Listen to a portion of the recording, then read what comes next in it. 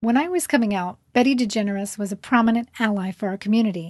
This podcast is about celebrating the Bettys in our lives, the people who made a difference in our coming out stories simply by showing up and standing in unconditional love. But unconditional love doesn't mean you still don't have questions or concerns or fears. It just means we have to help each other through that conversation. This is the Gay Podcast for everyone.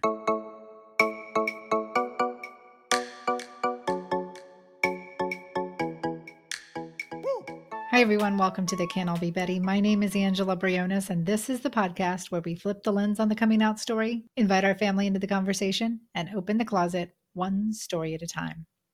Now, y'all remember when you were a kid and you'd be playing outside with your friends and your parent would come out and check on you, or whichever adult was responsible for looking after you would come to check on you, and you'd look at them with these eyes like, am I doing okay? Am I doing all right? Do I have your approval, basically? And merely based on a look from them, good or bad, you got the message, right? You knew if you were doing okay. You didn't have to say anything. They didn't have to say anything, but you got the message loud and clear, right? Well, I've got someone on the podcast today who's basically taken that concept to a new and I believe game-changing level. His name is Chris Tompkins, and he's a writer, a teacher, and an author. And his new book that comes out next month in May is called Raising LGBTQ Allies, A Parent's Guide to Changing the Messages from the Playground. And in this podcast, I'm going to talk to Chris about that book and talk about the ways that language shapes our lens, both for our inner and outer world, and how heteronormativity creates those harmful messages that are so deeply ingrained that many times we're not even aware of them. Even me, that's how I actually came to know of Chris. He wrote this article about a concept that I didn't know about called internalized homophobia. And after I read it, it was this huge aha moment for me because for a long time I couldn't figure out how it was possible that I was living this out and proud life, but I had this deep, deep-seated shame for being gay. And I later learned that that is what internalized homophobia is. And it stems from those internalized messages that start very early in our lives that get planted. And if we're not paying attention to them, they grow. So to change that story, Chris is starting from the beginning, from the playground. This conversation was a huge eye-opener for me, y'all. It was so, so valuable, and I know it will be for you too. This is my conversation with Chris Tompkins. Chris, welcome to the podcast. I am really excited to be talking to you today. I've been following you on social media, and I discovered the topics that you've shared in your work, in your writing, and in your TEDx talk. And all of that really resonated with me because fundamentally, you and I both recognize that there are connections and disconnections with our allies that if we break down those walls and we talk about them, that allows for growth. And you have a book coming out very soon that talks about this, like it's for our allies. And I do want to get into that. But before we get into that, can you tell me and tell the listeners a little bit about you, a little background so that we can get to know you a little bit? Yeah. First, just let me say thank you for having me. It's really wonderful to be here today. And just, from social media, that's I think the beauty of social media, like we've kind of said before, but it's an honor to be here. So a little bit about me. I live in Los Angeles, and I've been teaching social emotional learning for the past 6 years throughout LA.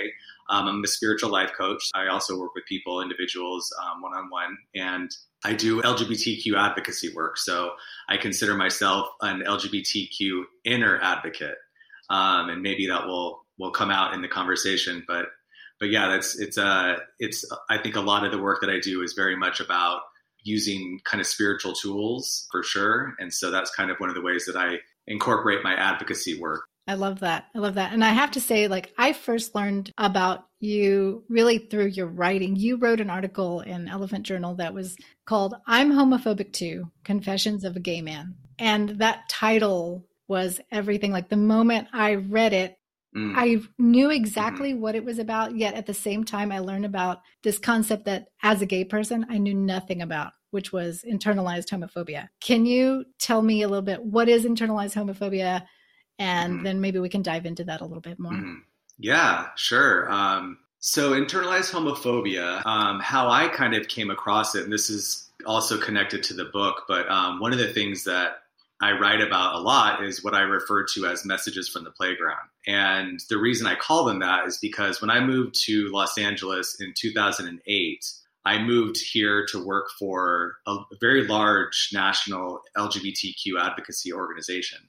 And after I came out of the closet, I kind of immersed myself in LGBTQ advocacy work. I used to live in Tucson, Arizona. And so I would drive to Phoenix, Arizona, because Phoenix had a large HRC presence. And so I would make the drive, and I was really getting involved. And so wound up moving to Los Angeles. And yet there was like this, still something inside that wasn't quite like clicking. It seemed as if no one else was talking about it.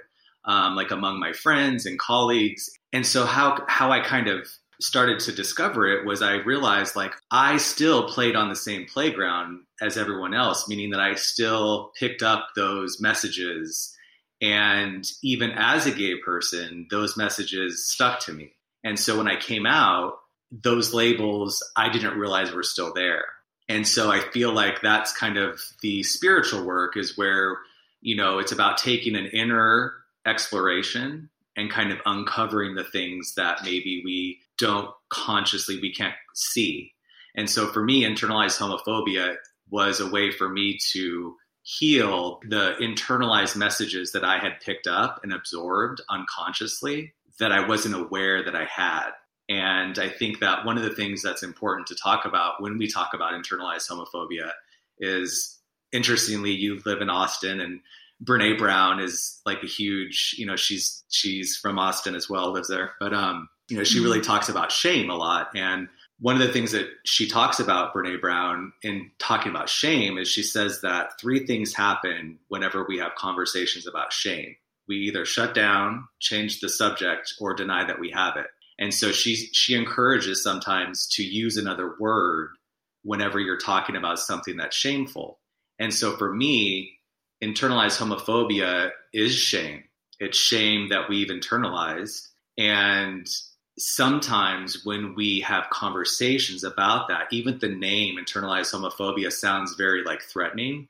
It sounds, in my experience, a lot of people maybe resist it because there's an element of like blame, or, how could you, it's almost like you're against yourself kind of thing. And so maybe there's a little bit of like what Brene Brown says, there's a little bit of, shutting down, denying that I have it, or changing the conversation. And so Messages from the Playground was a way for me to kind of enter into conversations that people maybe were resisting to have around the notion of internalized homophobia, And so I think that for me, it was a way of separating myself from homophobia.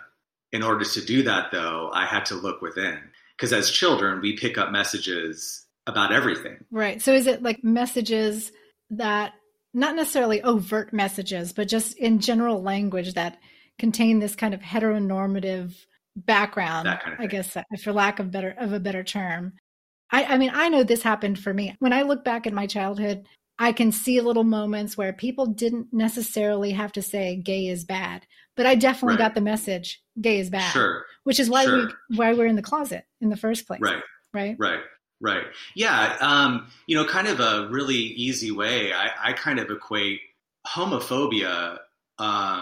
And I write about this in my book, but, I write about even the name homophobia is kind of misleading sometimes, because, phobia is actually like a really it's a diagnosable thing. Like people genuinely have phobias where their body physically reacts to whatever it is that they fear, a phobia. So even saying homophobia is almost kind of like, well, I'm not scared. I don't have this phobia, but it's more of these distorted, kind of misguided messages about a particular group of people. And that comes from places, and they're passed down. And so it's kind of like, I call it like, if you go to the store, like if I go to do you have CVS? Yeah. Okay. So like, when I go to CVS, sometimes, if I'm shopping and I'm not conscious, I'm just like in there and I'm, kind of tuned out. I'm just picking up stuff off the shelves. But sometimes if I'm more present, I can start to like hear the music that's playing. Oh, I like that. Oh, I love this song. And then I'll say, if I'm with someone, like, oh, I love this song. And then they'll say, well, what are you talking about? What song? And then I'm like, listen, the song that's that's being played right now. And they didn't hear it because they weren't tuned into it. But then once I point that out to them, they're like, oh yeah, I hear that song too. And that's kind of like internalized homophobia. It's that homophobia is just this background kind of like, it's almost like pollution in the air, like pollen. It's in the air by virtue of being raised in a dominant, patriarchal, heteronormative society. So unless we kind of stop and pause and realize that it's just kind of this like background music and we have to really pay attention to it, otherwise it creeps in like anything, fear-based creeps in. And that's why it's the inner exploration. And so when it does creep in, because it definitely did for me, and I'm sure many other people, which is, why this term exists, because of the messages I've received, I have a certain lens about who I am, and it's not necessarily a positive one, because I've received these messages that being gay is bad. I should feel shame for it. So at the same time that I'm out and proud, I simultaneously still feel these conflicting messages of I'm a bad person. Somehow those two things can coexist. Right. Is that right? Right. Okay. Yes. Yeah. Thank you. That's really beautifully said. And I think it's so important what you just said to be able to like name that, because I think that sometimes we think it's either or. And so there's this like almost, I can't speak for everyone, but in my own experience, there's almost this like, if I acknowledge that I still have some of those homophobic feelings within myself, I feel that I'm turning my back on my community, or I'm turning my back on, myself. And so how can I have both of those? And so then what I do is I don't talk about it. I shut it down. And that's the very thing, like, as what we resist persists. And so it's the very thing that's almost like this blockage in our lives, or in my life. It was. I mean, I was working for this national LGBTQ organization, living in Los Angeles, California, my friends, and I'm like, how can I still have these feelings? And so I didn't talk about it. I denied it. Mm-hmm. I cut it out. But then that's when I started to use alcohol or drugs as a way of anesthetizing that shame. And so what I want to offer, and even being able to talk about this, is, to lessen the dichotomous thinking of it has to be either this or that, but to allow us to say, okay, it could be this and this. And that's the bridge to the healing. Right. It's really interesting. We kind of talked about this just before we started the podcast, but for me, the two things that have coexisted while I've been doing this podcast is I was very excited to start this conversation. I thought, it's such an important topic. And the more I started talking about it, I started realizing that I have so much of this internalized homophobia, so deep-seated, that I don't even realize how much it steers the language that I use in my life. So as much as I'm trying to have a bridge between allies and our community, there's like a gap in between there. There's this gap. And that's where your book comes in. And this is a really nice bridge for your book, because the gap that is happening is in the language that we use to our children, I guess, is what I'm trying to say. Yeah. Yeah. No, that's really beautifully said. I think that I love your podcast. I even love that you mentioned. Thank you. Yes. And I think I love that you mentioned that this is for our allies. And I think one of the best ways that, people who want to support the LGBTQ community is to understand that similarly to ourselves, like, I think that sometimes we avoid having certain conversations because we don't want to make a mistake, or we don't want to get it wrong, or we don't want to acknowledge that maybe we are having a bit of difficulty in learning. Learning takes a little bit of, it requires some concerted effort. And I think that sometimes for our allies, I know in my own family, to understand internalized homophobia from them supporting their LGBTQ loved ones allows them to create a space for their loved one to show up in a way of being able to be seen fully. And I think that sometimes when we rush the process, then we don't allow that person to really step into themselves in a way that they want to, if that makes sense. That does make sense. And I think that moment right there, for a lot of my friends who are, LGBTQ allies, they are very concerned about that particular part. There are some people who are like, I'm going to make a mistake by doing too much, or I'm going to make a mistake by doing too little. But how do you even open that door without offending someone and then essentially just doing too much or doing too little? Right.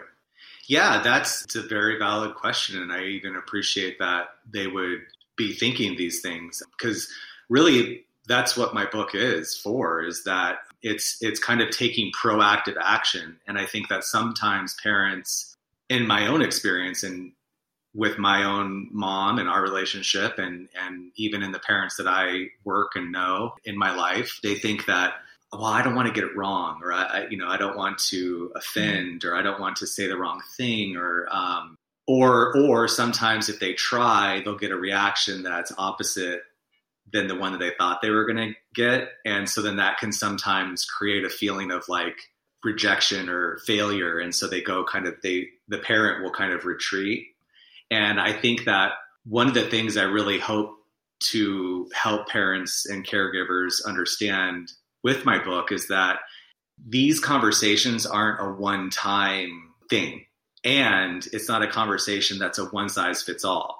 And so I think that the most important thing that a parent could do is to meet their child where they're at and be honest. That's one of the things I write in the very kind of towards the end of my book, is like, if there's anything that I could offer through everything that we've journeyed through together in this book, it's to stay present, be honest, and always have an open dialogue going with your child. And that doesn't mean that it's going to be the same or even look like what you think it's going to look like. And that's okay. Because I think that the more that we can create space, because that's what that does, is on an energetic level, not to get like super like esoteric or metaphysical, but even just that consciousness of staying present, being honest, and keeping an open dialogue going with your child, that's a consciousness. And that creates space energetically. And your child may not be aware of that on a conscious level, but they can feel it. And so it's almost like they show up differently. They show up in a way that's more authentic because you're creating that space. Because that's one of the things I write about in my book is that, you know, with everything that's gone on this past year with COVID-19 and the pandemic, you know, we are energetic beings. Like, we respond to energy. And so children especially are so intuitive. And that's really what my hope is that the more we can have these conversations, it's not about getting it right. Because just like in life, you know, we're going to make a mistake, and that's just part of life. And if we do make a mistake, I think one of the most beautiful things that we can offer is, I say this often, is that where there's been rupture, there's an opportunity for repair. And it's in the repair that there's even greater potential for healing. And so I think that sometimes we want to resist making ruptures. And that's not to say to go out and intentionally make ruptures. It's to say that if there is one, like if I make a mistake with the conversation I had with my niece or nephew, which has happened, then it's in the repair that we actually grow closer, or we grow stronger as like in a relationship. That's beautiful. It really is. And I want to mention the name of your book, Raising LGBTQ Allies, A Parent's Guide to Changing the Messages from the Playground, which I think is certainly a groundbreaking conversation, because the language that you use from day to day, especially right now where we're very mindful of gender and gender issues that are coming out right now that have always been prevalent. But I mean, I think that you kind of build a bridge there, because you say it's as much as what you don't say as what you do say. Yeah, absolutely. Right. I heard you say right now 3 things. And I think that if I could just specifically touch on those, is you mentioned the importance of language and the importance of having conversations. And the third one is about, I think specifically when it comes to language, word choice. And so the third would be to not be hypervigilant, because I think that sometimes when we are hypervigilant, then we tend to avoid because we don't want to make a mistake. And so this isn't about hypervigilance, because I think that we do live in a time where people are a lot more becoming maybe more mindful, which is really wonderful. And I think that it's important to still be able to say something and to not allow your fear to prevent you, because it's in that silence that still is very much felt. And one of the things if I could just kind of highlight specifically, just to invite maybe even your listeners, something maybe that they can tangibly take away, today or whenever they listen to the podcast, is the use of issues and different. And I often speak on panels of, where I go into schools and I share my coming out story. And it's one of the forms of advocacy that I do. And I think it's really powerful is when people can hear stories, it's transformative. And one of the things that I often encourage people to do is to pay attention to using the word different when talking about LGBTQ, people who are LGBTQ, or like, especially when it comes to kids. So like if I stand in front of a group and say, if I'm sharing my coming out story and I start out and I say, well, I always knew I was different, or there was something different about me. That's very common. And I can appreciate that. And I also think it's important because when I hear different, I think of the young kids in the classroom who are listening. And as an adult, I can recognize that, being different is actually really, I'm an adult, I understand that. But as children, we have an inherent desire to belong and to be seen. And so when I hear, as a young person, when I hear the word different, that tells me, so even though I'm a young person hearing this panel of people speaking, there on behalf of LGBTQ people or to support them, and they hear the word different, there's this like that's the messages from the playground, the internalized messages. And so I invite people to use difference, because difference is there are differences between us, and difference is a lot more kind of like, it feels less like separate, like different, there's like judgment. Whereas difference is like, oh, wow, I'm curious. What's your difference? You know what I'm saying? And that goes back to the energy of the consciousness, and children respond to that. And the second one was issues. That's one of the, actually a big section of my book is I write about, if you were to like Google LGBTQ plus issues, you're going to see a ton of articles and headlines, and even on websites that are LGBTQ affirming, they'll say LGBTQ issues or sexuality issues or gay and lesbian issues or transgender issues. And that word issues, to me, it stems kind of from the more pathologizing, like queer people, they have issues. There's issues like mental health issues, like there's something diagnosable.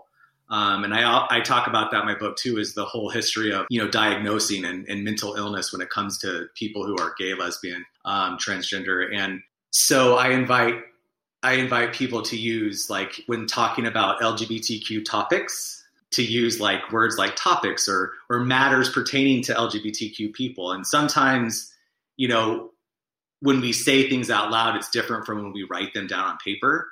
And so it may not be convenient to every time I say LGBTQ like topics, if I say matters pertaining to the LGBTQ community, that's like a mouthful.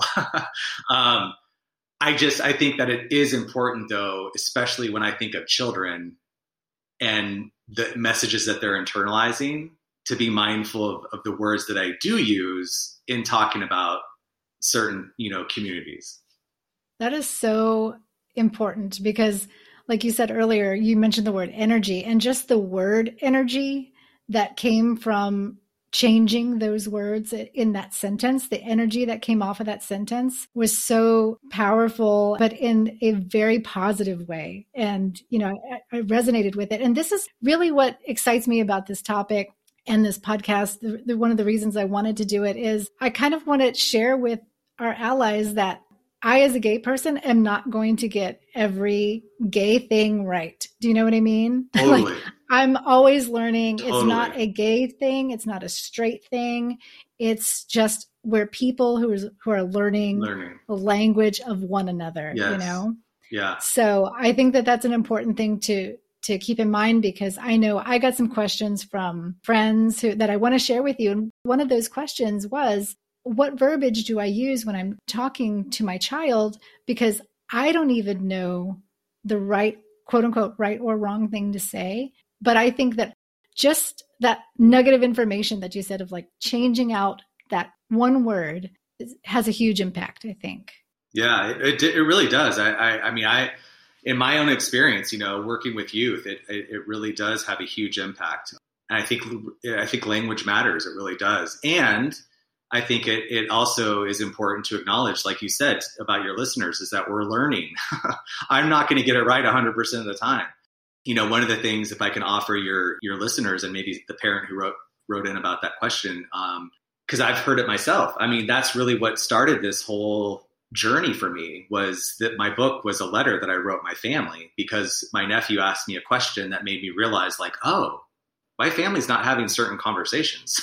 I live in LA, Right. They live in Arizona. And so when I started to call some of my family members, my own cousins and sister-in-law, and just friends who have kids, and I started asking them questions, are you having conversations with your kids? Like, do they know that they have a gay uncle and most of the parents that I spoke to said they didn't know, like kind of this parent, they didn't know what to say. They didn't know how to have that conversation, or they didn't know what words to use, and one of the things I write about in my book is that I just find that so curious, because I don't think that anyone really ever wonders like how to have conversations about, mommy and daddy, or, the cartoons that they watch, or the prince and the princesses and the cartoons. And, things are certainly changing in media.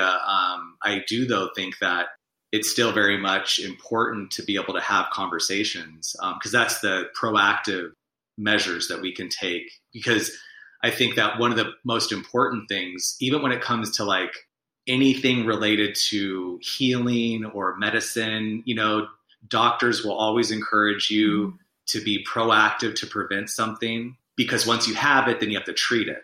And so if we can take measures to proactively prevent, then we don't have to treat it.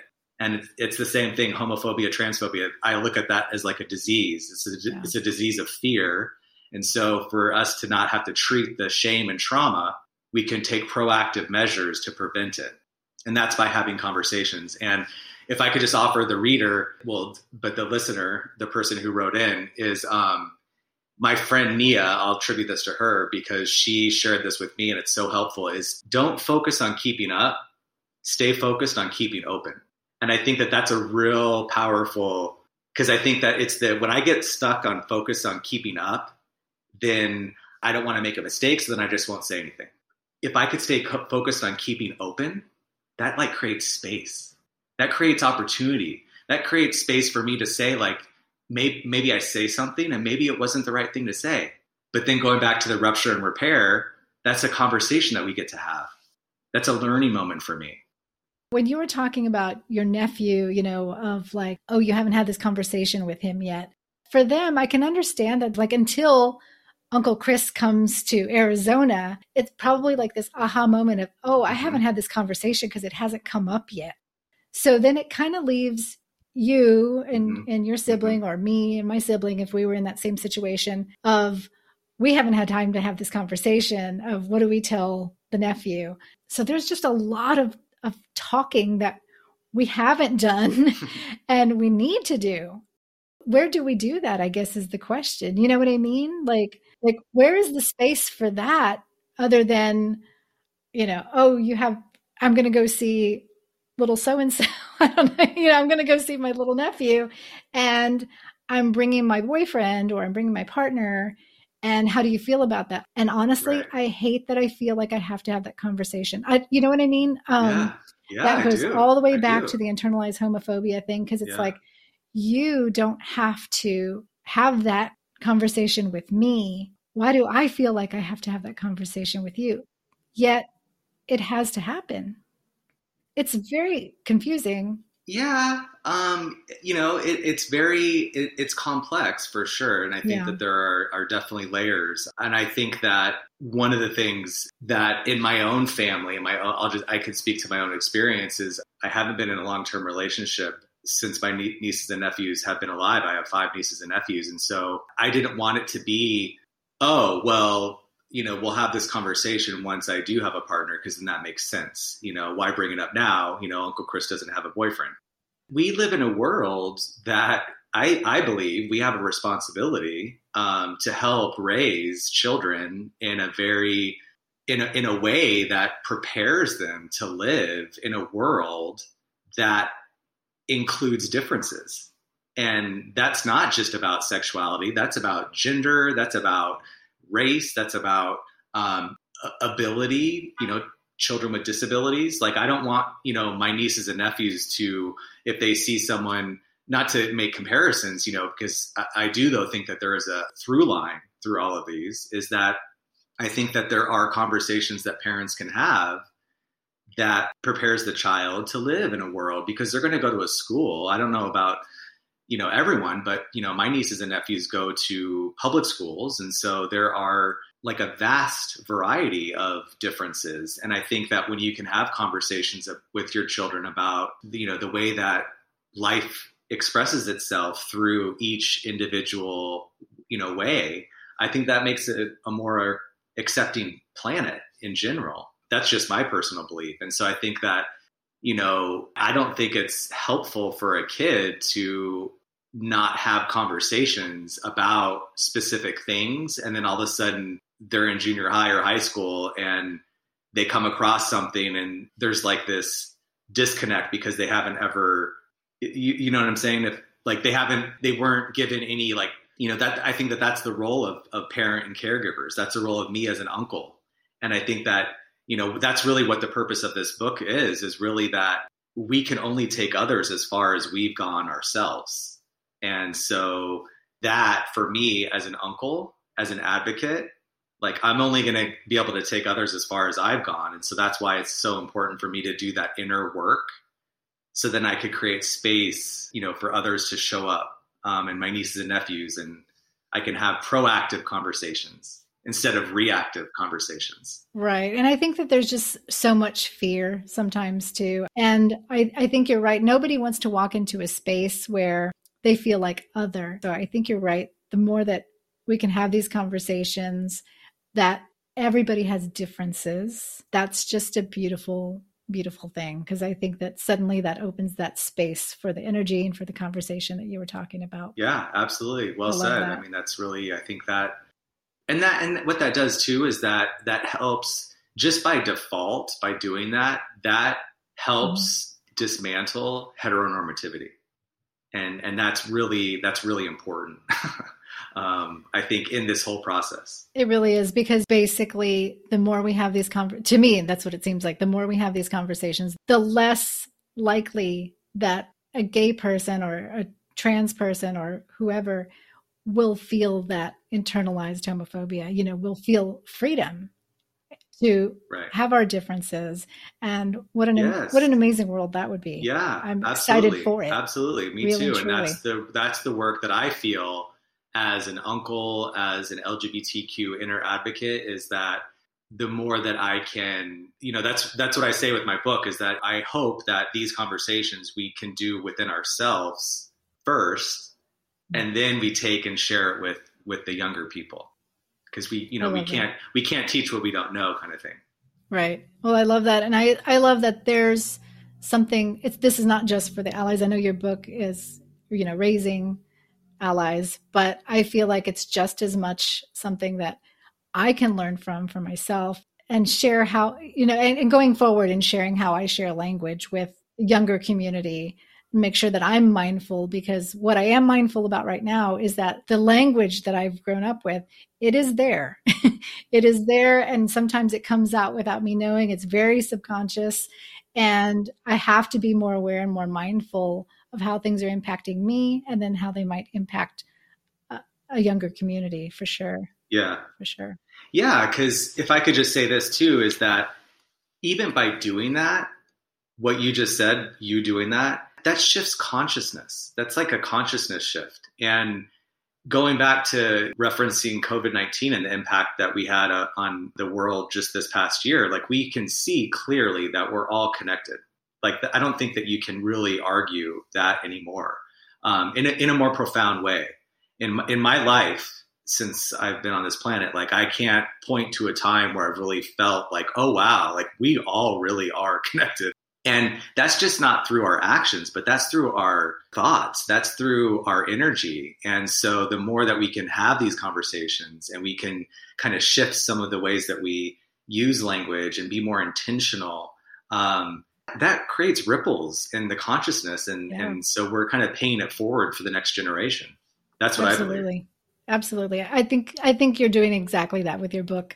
And I'm excited for it to come out and to read it. And will you tell everybody where they can go and pre-order it now, and where they can find you if on social media, if they want to look you up and follow you? Thank you. The book is available anywhere books are sold. So you can find it on Amazon. You can find it on Barnes and Nobles. You can find it on Goodreads.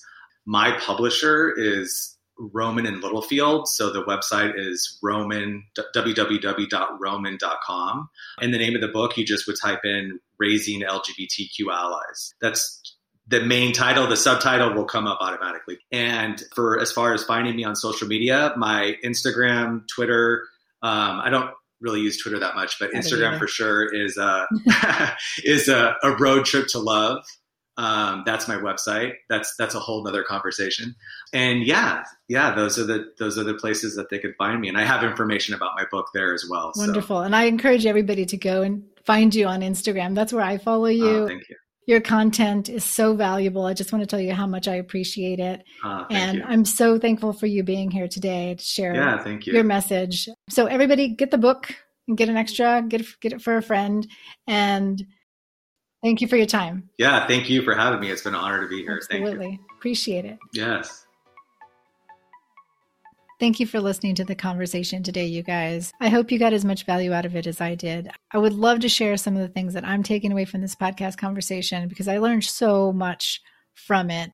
But I feel like for me, 3 things really stood out, which is just staying open to the conversation and using your word choice to create that openness in that space. That really struck me. I love when he said that. But I also love that at the same time that he said, don't be too careful to where it kind of hinders the conversation as well, right? Because if you do accidentally rupture the conversation, there's the repair. And I love all of that. So for me, those are my 3 biggest takeaways. And I'd love for you to share what your takeaways were too. Like share it with both Chris and I on Instagram, either on his page or on the Betty Podcast page. I know we'd both love to hear from you. A link to Chris's social media and to his book are in the show notes, by the way, or you can look on the Betty Podcast Instagram page. Thanks again for listening. They can't all be Betty, but they damn well should be. Take care, y'all.